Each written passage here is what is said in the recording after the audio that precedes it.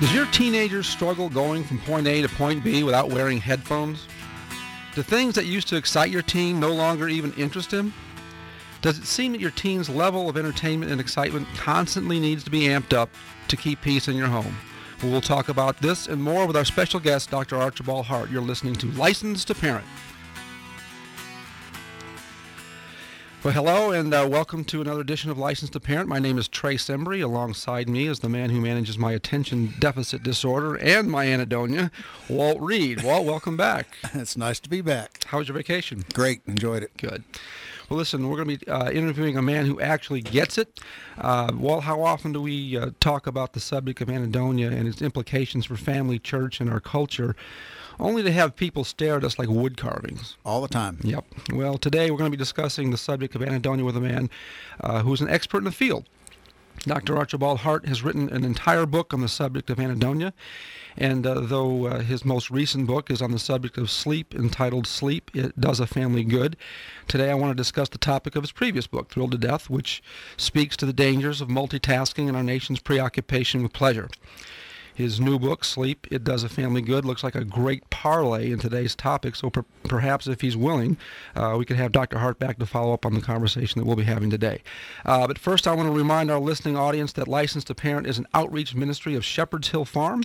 Shepherd's Hill Farm is a Christ-centered, biblically based, undoubtedly a politically incorrect residential program and fully accredited school for teens struggling to navigate the postmodern relativistic Sodom and Gomorrah culture we live in today, serving kids 13 to 17. We're located in Martin, Georgia. Shepherd's Hill Farm serves teens and families from all across the country and around the world. It's a discipleship training ground. It's a proving ground for the idea that when you stimulate a kid with the love and the truth and the wisdom, nurture, discipline, and Spirit of God through Jesus Christ in an authoritative community environment, good things result. It's what the Bible calls the kingdom of God, which is righteousness, peace, and joy in the Holy Spirit. Shepherd's Hill Farm is an 18th century living situation where kids live for one full year with caring and loving counselors in the communities that they've carved out in the woods.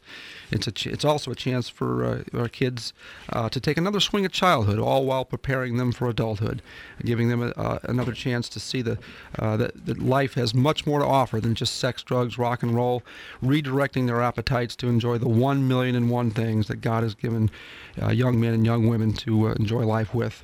In the woods, the kids at Shepherd's Hill Farm have no access to electronics and all the techno gadgets that seem to be tools used to destroy our society's ability to think today.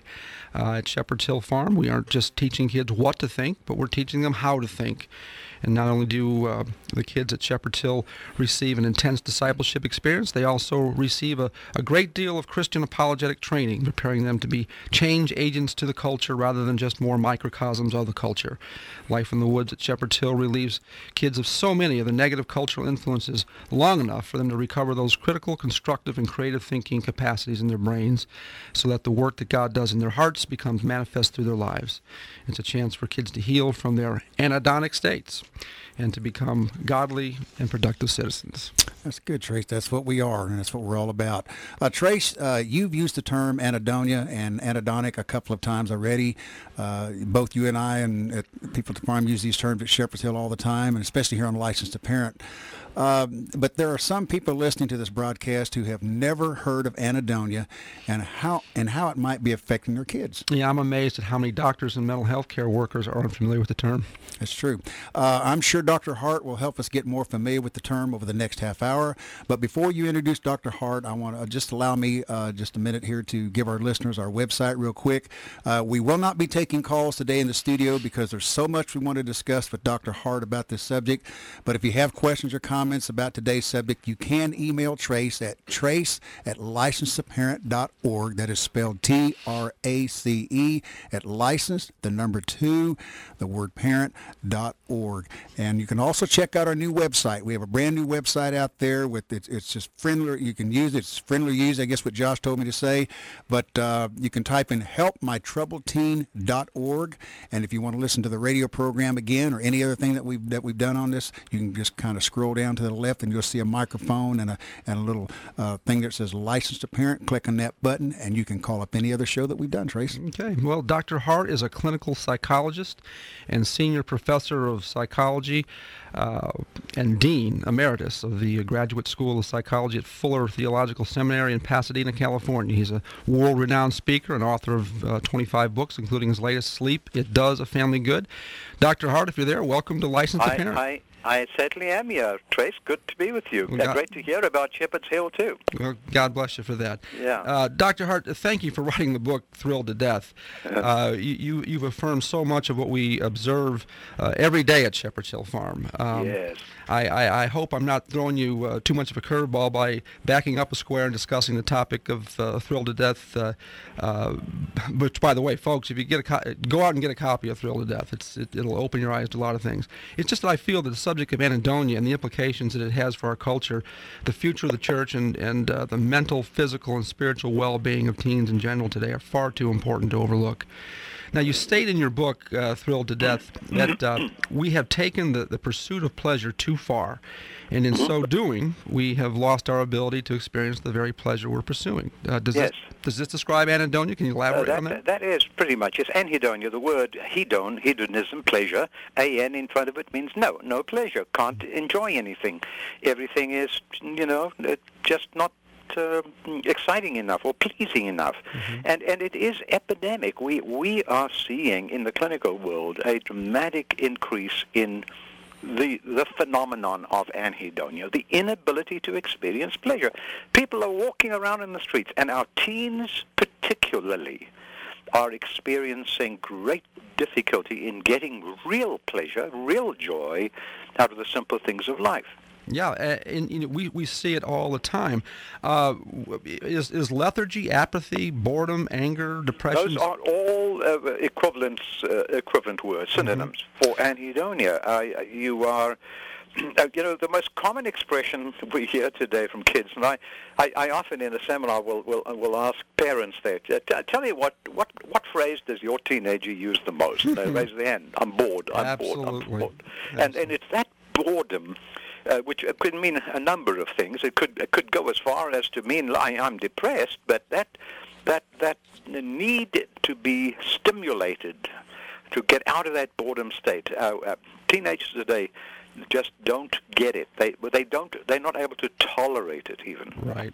You would say that many of the techno gadgets, cell phones, video games, computers, iPods, and the like, and the multitasking that often goes along with them is a contributing factor to the anhedonic condition in people today. Is that right? Yes, absolutely. If it's got a computer chip in it,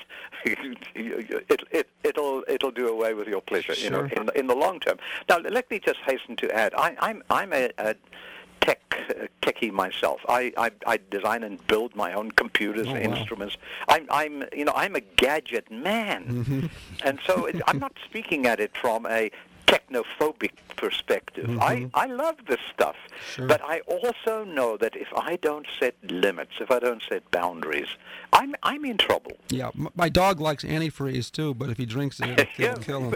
Yeah, it's a matter of discipline, and this is where parents must step up to the plate and exercise some control. Amen. But the multitasking phenomenon you just mentioned, this is a really, really important issue, because multitasking is the status symbol, the badge people wear. I'm a multitasker. I can do a dozen things at once. I can tell you this. Every single scientist I know who has looked at multitasking has come up with the conclusion that it reduces your performance by 30% at least. Oh, I don't doubt that a bit. Perhaps even more. And there are some fascinating studies that have been done at Harvard University, at Yale University, at the biggest, the most competent multitaskers in all of the world, the brightest and the bestest.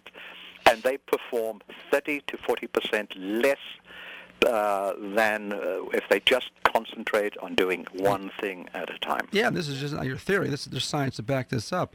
Now, I would say that abusing ourselves with these gadgets is also bringing destruction to our ability to think critically, constructively, and creatively. Oh, yeah. Would you agree with this? Oh, yes, absolutely. And, I take it even one step further. A recent study, in fact, there's several books have come out recently in the secular world, but secular scientists are now saying things like, we're losing our ability to contemplate, to reflect. That's now, exactly that right. says to me that we're also losing our ability, our capacity to meditate, to be quiet before God, to receive from God. We've got to be doing all the talking and making all the noise.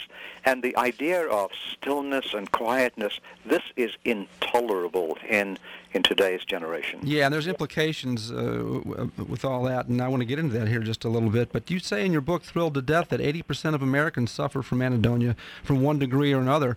Yes. I would say, unless you're Amish, that in the teen population, it's virtually 100%. I think so. No doubt about it. I've yet to meet a teen who isn't. Yeah. I taught a graduate class just last few weeks at our graduate school. These are future clinical psychologists, and every student in the class, when I said, if you're anhedonic, raise your hand, everyone raised their hand. Sure. 100%. Mm-hmm. They know exactly what it means. Sure. Well, when I bumped into you in the foyer at Opryland Hotel, we both agreed that nobody seems to get this whole anhedonia thing. No. Why aren't more people, especially doctors, aware of this condition? Yes, yeah. Well, first of all, the business world doesn't want to hear it. The business world doesn't want. Business world wants you to be multitaskers because they have bought into the myth that when you multitask you perform more, which it'll take years before they wake up to the fact that that's not true. But you see, the other reason why I think some professionals like doctors and so on don't want to own up to it because they themselves are probably Sure. hooked. And you must remember that eventually what anhedonia does, it creates an addictive process. And many, many are beyond just being anhedonic. The anhedonia has, in order to get some pleasure, they have opened the door on some sort of addictive behavior, if not substance, Well, that they now depend on. I hope our listening audience has heard what we're talking about as far as the percentages of people who suffer from this from one degree or another. It's 80 to maybe a 100% if you're an American. Depending on the age, yes. Yeah. Is someone labeled anhedonia a disease yet in the mental health field?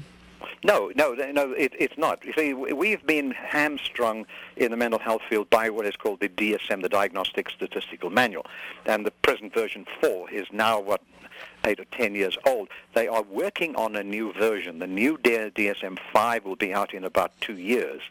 And hopefully by then we'll have this phenomenon more identified. We do know in the mental health field that there is a growing opinion in professionals that there is a distinctive type of depression where the only symptom is anhedonia, the lack of pleasure. That's the only symptom. Well, are the symptoms of anhedonia known by a different term in other circles? Because I can't seem to run into anyone who's heard the term. No, pretty much not. It's in the current DSM. Anhedonia is only a symptom in only depression and schizophrenia, which are serious mental disorders. The fact that you can be anhedonic and not have a serious mental disorder, that's new, you see. That ordinary people messing with their pleasure system, and must understand the reason, the phenomenon of anhedonia comes about because the brain has a center for pleasure. It's called the locus accumbens. It's the pleasure center of the brain. And we know the neurology of that if you bombard that center with too much excitement, too much pleasure, too much stimulation, going at it all the time, multitasking, you bombard that center, you cause something called dopamine flooding. In other words, the message can't get there anymore unless it's a really big thing like a drug or an addictive behavior. And it's the way we are created. We are messing with the brain, and that is what is causing it. And you're right.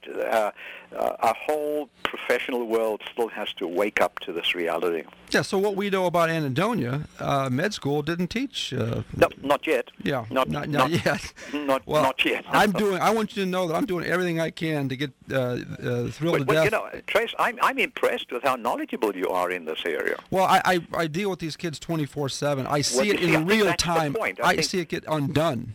Yes, you see, I think this is the point. I mean, I've done lots of radio interviews and seminars, and most professionals are. It's new to them, but you're a step ahead, brother. So I just want to compliment you for that. Oh, well, thank you. But how often is How often is anhedonia misdiagnosed for depression by doctors? 100%. They might call it depression and put you on an antidepressant, which is the last thing you should do. They should do. You follow? Right. Well, that's my point. Can medications for depression complicate the problems for an anhedonic kid? That's right. They make it worse. There is no medication for anhedonia.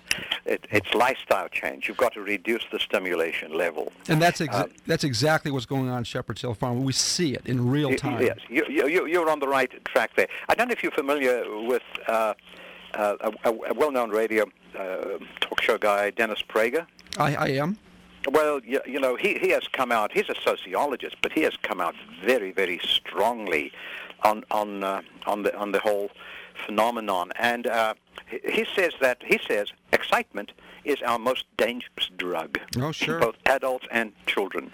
Yeah. And they come to rely on excitement to keep them happy. Yep. And all this excitement is inhibiting our children's ability to enjoy life and be happy. So you know, there's this growing. It's growing, but it's taking a long time. I think any new concept really does. But you know, though not too many people are really familiar with this term anhedonia, the symptoms are observed by almost everyone you talk to. Oh, yeah, they know exactly what sure. you mean. You know. Yeah, we've all gone out to eat and seen a family sitting in a restaurant where there's three kids, you know, sitting there. One's on an iPhone, cell phone, Game Boys. The mom's doing, you know, text messaging to someone. Dad's doing business over the phone. You know, no interpersonal relationship thing going on. No, our kids are not learning how to socially interact. My question is, why should this disturb me? I mean, should this disturb me when I see this? You know, if you care about God's people, and you know, Trace, it goes further than that. One of the biggest culprits is our own Christian subculture.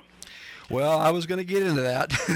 I do want to get into that because I think the church is actually perpetuating some of this stuff. All right, we'll hold on that until you get to there. Okay. Well, we may have to have you back for about 10 more programs because I'm telling you what, I'm loaded with some of this stuff here. Yeah, right. But you know, it seems to be a social crisis that's now socially acceptable. You know, how do thinking moms and dads avoid turning their kids into entertainment junkies when the entire culture now seems to accept it as part of life? Yes, you know, we're not educating parents. We're not getting the message out. Pastors themselves, many of them, you know, the most common expression I hear from a pastor, you know, I don't even experience pleasure in God anymore. I mean, that's how bad it's got in my life. And they are not, we are not educating our parents. Our teachers are not being educated. It's true. Our college professors are not being educated. Well, let me give you a breath of fresh air. We are educating the families that come through Shepherd's Hill. I want to let you know. I would say with one exception. But I might add, with only one exception that I know of. I mean, that's how serious it is. Mm-hmm. Well, by virtue of my position at Shepherd's Hill Farm, I see overwhelming evidence for the validity of what you write about in your book, Thrilled to Death, you know, concerning this topic of anhedonia, its diagnosis, its causes, and its cures. I believe that retraining a kid's appetites for more wholesome and productive activities is vital. I've noticed that when you engage a kid in more critical, constructive, and creative thinking activities, preferably using his hands, feet, and back, like chores or building projects, that his appetites and attitudes begin to change. He feels better about himself. He gets some identity by being part of a team, and the anhedonic symptoms subside. Would you agree with this, or am I just imagining all this? Absolutely, 100%. I couldn't disagree with any of that. And it is where the future will lie. I mean, if we don't wake up to this, I pity where our our future generations are going to go. Well, that's my point, and parents have got to get on board with this. I think that one of the problems is parents don't feel like they can really make Junior engage in some kind of activity. A lot of public pressures, political correctness, and even laws prohibit them to do so. Exactly. I think, Trace, we need to set up a sort of a process where we go right across the country, offering seminars and churches. I'm with you, brother. I mean, I am with you. Sign me up. I'm ready to do it, because we are a proving ground for what you're talking about is absolutely true. We see it. You can talk to our parents.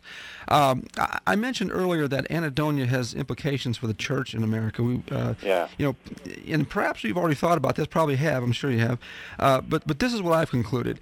How can an anhedonic generation adequately perpetuate a biblical worldview in a church? Because Bible reading and certainly Bible study and prayer become exercises in mental brutality for so many who suffer from this condition. So with this in mind, how can a healthy church body with a strong biblical worldview possibly be adequately perpetuated in America today? That's right. It works against our spiritual life.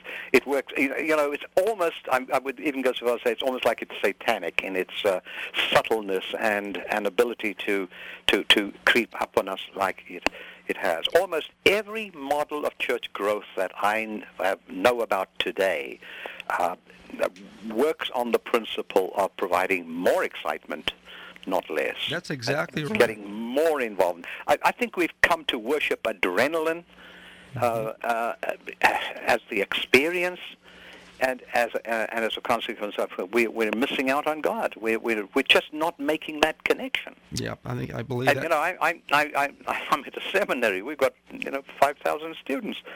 And I tell you, we never talk about anhedonia amongst those students in terms of how subtle it can be, how because you're doing it for Jesus, you think it's okay. Well, Chuck Swindoll recently spoke. I heard him do a sermon on the biblical. Well, it wasn't on the topic, but he brought it up in the course of conversation. The biblical illiteracy of today's new Bible college recruits. Yes. He says some of these guys are coming in. They're going to be someone's pastor someday, and they come in not knowing the Saul of the Old Testament from the Saul of the New Testament. And they've not had any opportunity to reflect on some of it. Right. Because the Scripture is not something you just read to know. It's something you reflect on, something you contemplate over. Sure. Because it has implications for your life, and unless you can stop, slow down, and contemplate, you're just not going to get the message. So you've noticed this at Fuller too, then? Oh, absolutely. It's rampant. I teach in our Doctor of Ministry program as well, and it's a course for pastors called Ministers' Personal Growth, and it transforms their life, because basically at the root of a lot of what I do, it revolves around this issue. They have to rediscover what real joy is, what real peace is. Because, you see, it's not only the pleasure system that we're messing with, it's the tranquility system as well. Mm-hmm. The peace of God, which passeth all understanding, nobody I know understands what that peace really is about. That's true. But, like at Shepherd's Hill Farm, these kids live out in the woods. They have time and opportunity to do that. Absolutely, yeah. That's what's healing the kids. But we're seeing kids now, as time goes on, arriving at Shepherd's Hill devoid of a conscience. I mean, addicted to video games. Kids. They drop out of school, the whole 9 yards. They can't do homework without music blaring in the background. No, that's without multitasking. Yeah. Mm-hmm. Yeah. I mean, for the listening audience, one indication of this is just try to get your order right at McDonald's. Just try to get the right change back. That's pretty indicative. But where is the line of demarcation between balance and abuse when it comes to these techno gadgets? Well, what you have to develop, and you know what, I'm not against getting some pleasure out of your computer or some computer games and stuff like that. But the problem is we're all on a high plateau. We should go back to where we have high mountains and deep valleys. And if you have enough deep valleys in your life, a time, in other words, downtime, a time when you leave the system and allow it to rest, and that is the correct way to go. We don't want to go all the way down. I don't want to be a hermit on an island where there is, not even another person to talk to. That's going to the other extreme. That God didn't design us for that. It's this balance between the stimulation of our pleasure system and then giving it adequate time for recovery. Sure. And that balance, every high mountain needs to have a comparable deep valley.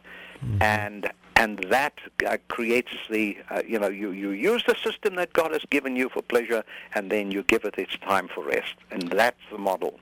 Mm-hmm. Well, what do you say to parents who say, what's all the fuss about? My kid's in his room multitasking on techno gadgets. At least I know where he is, and he's not doing drugs. I mean, go to your room used to mean you were in trouble. Right. Now it means go to your own private video arcade. Yeah, and parents are also, because they're overstretched. They're only too happy to have their kids preoccupied with something. Yeah, with a corrupt babysitter. That's exactly what they're doing. That's correct. And but again, I think the challenge here for us, Trace, is an educational program. We have to develop educational programs where we take the message out to parents that you've got to step up to the plate. Dad, get off that computer yourself. Say to your kids, "Come on, let's go out in the field. Let's go play ball. Let's go kick a ball around." We need social contact to increase between parents and children, and we need to get them out into more natural behaviors. And you know what? That is more pleasurable, but in the right way. And that's an interesting thing. There are two different types of pleasure. That's exactly There's a pleasure that is constructive and peaceful and you moral. get that when you're playing with your dad and you're getting that deep contact with him. That's a pleasure that will last you for a lifetime. That's exactly right. I've heard Ravi Zacharias say that humans become weary of pleasure before we become weary of pain, because with pain, at least you've got something to look forward to, which is the relief of the pain. Exactly. And with pleasure, when you've just accomplished what you thought would bring you the ultimate and it's let you down, where do you go from there? You go crazy. Exactly. And now we got kids cutting on themselves and That's right. the whole 9 yards. But as far as getting back to the church thing, has the church been very effective in making the body of Christ aware of the effects of getting our entertainment practice out of balance? I have a sprinkling of pastors around the world who have taken my course, who have gone back and literally implemented strategies to counteract this. I've got a pastor, a big church in Johannesburg, South Africa. I have several pastors in Australia, some in Switzerland and Europe. I have a sprinkling of pastors, but outside that group, I don't know of a single seminary or pastors group or denomination who are giving any attention to this matter. Well, we've got to do something to bring some attention to this matter, because new teenage converts to Christianity stay in church 8 to 11 weeks before they move on to explore something bigger, better, and more real. That's a big problem. That's a big problem. I think we've blurred the line between entertainment and worship also. Now, we only have, how much longer do we have here, Jim? We got a minute left. Okay, minute left, Dr. Hart. I wanted to ask you, you've been interviewed by a number of well-known, incredible family and child development professionals who have ministries in the media, guys like James Dobson and the like. Yeah, right. I'd be curious to know, and you may have already answered this, if you find that these folks are as concerned about the implications of Anhedonia in our society and the church as we are at Shepherd's Hill Farm and you are and here at Licensed to Parent, or are we just overreacting? No, they are concerned. They are concerned, but they feel more helpless. They don't have the background like you obviously are demonstrating, or that I have. They don't understand the neurology of it. They don't fully grasp the seriousness of it. And I tell you, we as a Christian community need a wake-up call. We certainly do. And I appreciate, Trace, the depth of understanding that you're reflecting here. Well, God bless you. We're out of time. www.hartinstitute.com. Dr. Hart, God bless you. Have a great day.